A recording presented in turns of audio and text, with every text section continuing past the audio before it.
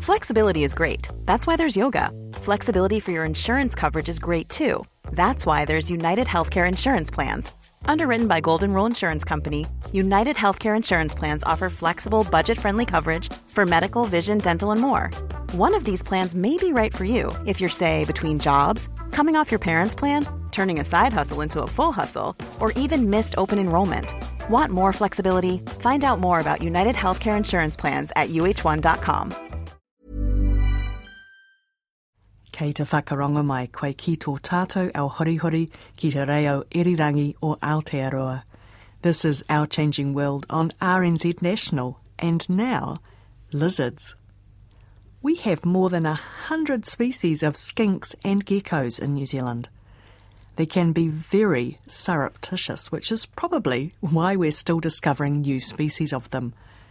And there's a lot we don't know about even some of the more common species, which got Victoria University of Wellington student Chris Woolley wondering. He wants to know what lizard species we have in our cities, how many of them there are, and what we could do to give them a helping hand. I meet Chris at one of his research sites, which is a somewhat unexpected lizard hotspot in Wellington. So this is a site that I'm particularly interested in because it's quite marginal. It's a very small patch of land. It's mainly Coprosmas, tussock and harakeke, but it's really sandwiched between this very busy road and the water, and I've noticed there are lizards here. What are you looking at in particular? Right, so the project that I'm working on is part of a much bigger project called People, Cities and Nature, which is led by Professor Bruce Clarkson at Waikato University. So the project itself is looking at ecological restoration in cities and answering the question about how we can encourage nature to flourish in our cities. So there's 9 cities that are being used across the country, and there's 6 different research streams. 3 of them are social, and they're looking at people's relationships with nature and different cultural aspects of that. And 3 of them are ecological, and my project on lizards comes under one of the ecological angles. So the other 2 are there's a replanting vegetation angle, and there's a mammal monitoring aspect as well. So with the lizard project, we're trying to work out what lizards occur where in urban environments and what can be done to restore them. Okay, so why don't you take me and show me what you're doing? Sure, so we're just over here. I've got 3 stations along here, one of which is a pitfall trap site, and we'll have a look at that and I can talk you through the setup of the pitfall traps. And then the other 2 on either side of it are ACO sites. ACOs are what? Artificial cover objects. And these I'm using as part of my citizen science angle, getting members of the public to check them. So we're in here. So we better describe a pitfall trap. It's basically a bucket dug into the ground? Yeah, it's a 4-litre pail. The buckets go into the ground so that the opening is flush with the surface, and on top of them we have these lids that are propped up on what looks like kind of tent pegs, and that provides shelter from the sun, shelter from the rain, and prevents bird predation. Inside them you'll see a mesh grill, and that is to help prevent mouse predation, because obviously we're working in urban environments and it's not like a predator-proof sanctuary where we be confident that we don't have rodents, so there is a need to try and mitigate that if possible.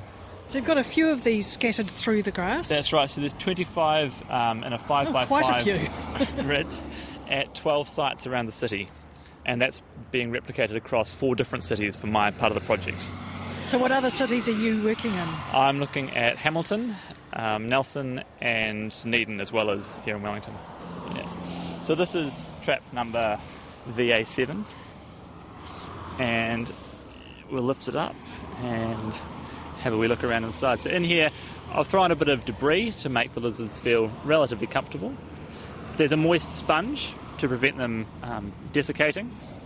So we use pear as a food for them. It's nice and sweet and they do like it, and it also acts as a little bit of a lure. And there's the wire mesh. Because I imagine mice and rats are a big problem for lizards in cities. Yeah, that's right. So there's a lot of trapping going on here in Wellington, and a lot of the focus is on increasing bird abundance.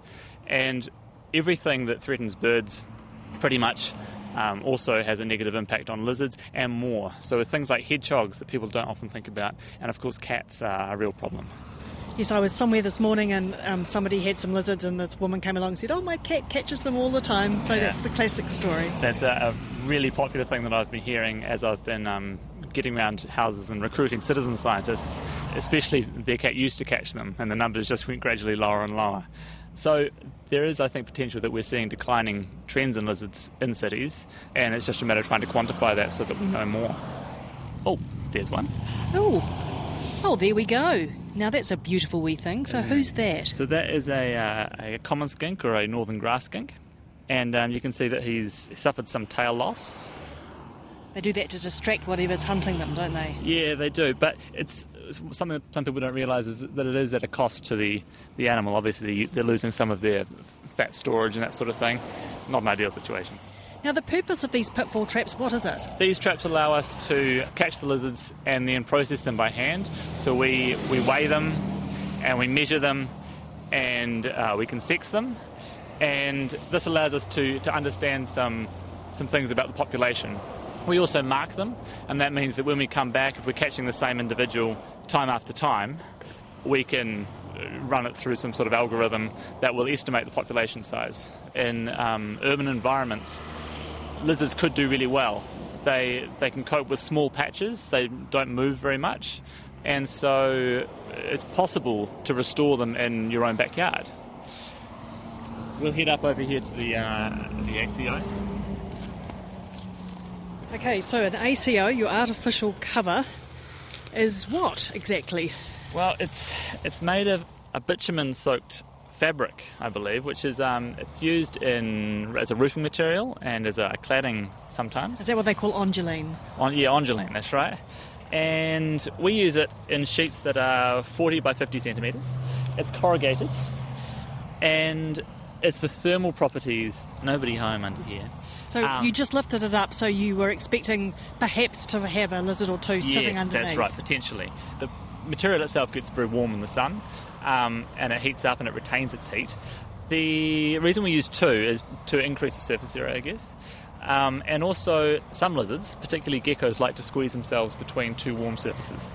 So, and you can see it's pretty low tech. We've just stuck some sticks between the two layers in order to keep them about a finger width apart. So this could be something that I could use in my garden as a way of providing a safe place for the lizards? That's right.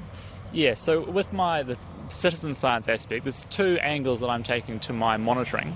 The first is this pitfall trapping idea. So at 12 sites in each of the cities I'm working, I'm doing intensive pitfall monitoring, and that gives me a range of different data. I can look at the health of the population by looking at the body condition based on the mass of the animal versus its length, and I can look at the size of the population, those sorts of things.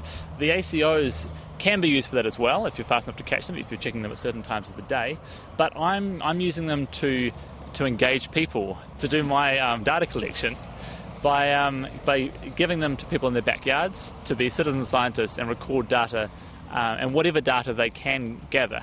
It's fairly untried, and so it may just be that we can get presence data out of it. So people who previously didn't see skinks or geckos in their backyard now do, and we can look at the intensity with which they're monitoring, the sort of search effort they're putting into it, and compare that to what they're seeing.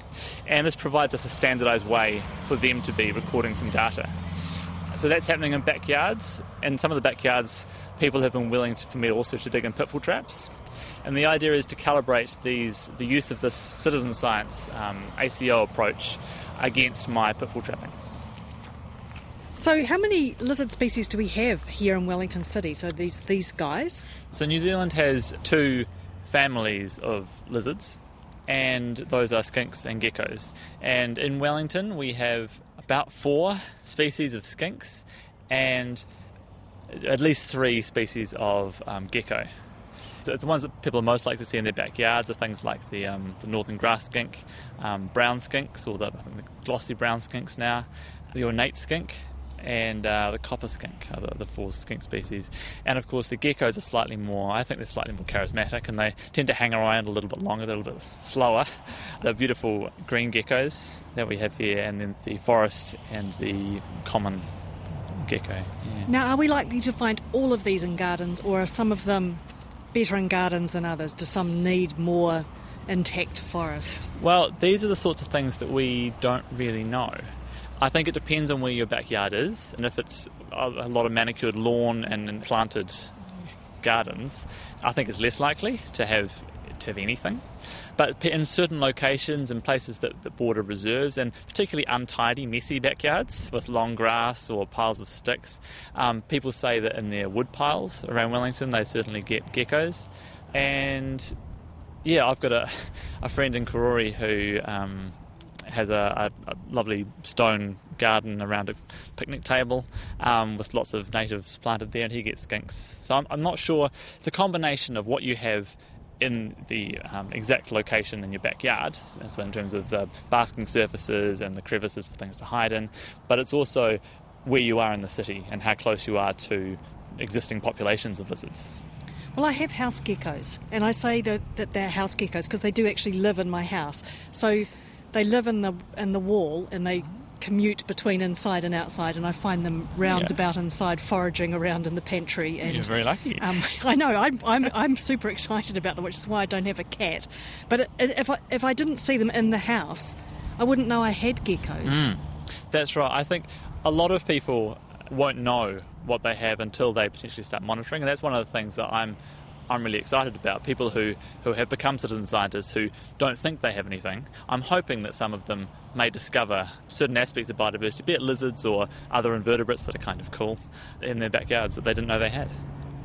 You're carrying out the study in 4 different cities. Are you expecting to find very similar results, or do you think they could be quite different? Probably different results, and I think that it could depend on a lot of different things. The distribution of lizards across the country does vary in terms of the biogeography of lizards. So species that occur in the North Island don't necessarily occur in the South Island. And there's also regional differences within islands. So there could be differences like that, but there could also be differences because of things like temperature and the interaction that has with predators. In cooler environments, there might be lizards may not be able to move as fast, and so predation could have a greater effect. And so it could be that species that have survived because they're able to move faster and that allows them to not be predated upon in the North Island, that's not true for the South Island. It also depends on the sort of the history of the city as well, the amount of vegetation that's been cleared and the sort of environments that have been preserved. So I think we're very fortunate here in Wellington, and I'm not sure that there'll be another city which can compete with the number of lizards that we have here. That was Chris Woolley from Victoria University of Wellington and the People's Cities Nature Research Project. Thanks for listening. I'm Alison Ballance, and this Our Changing World podcast first aired on RNZ National on November the 30th, 2017. We're on the web at rnz.co.nz/ourchangingworld and on Twitter and Facebook as RNZ Science.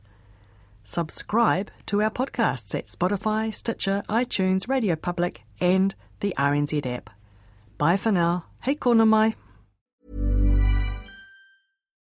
Botox Cosmetic, out of botulinum toxin A, FDA approved for over 20 years. So, talk to your specialist to see if Botox Cosmetic is right for you. For full prescribing information, including boxed warning, visit BotoxCosmetic.com or call 877-351-0300. Remember to ask for Botox Cosmetic by name. To see for yourself and learn more, visit BotoxCosmetic.com. That's BotoxCosmetic.com.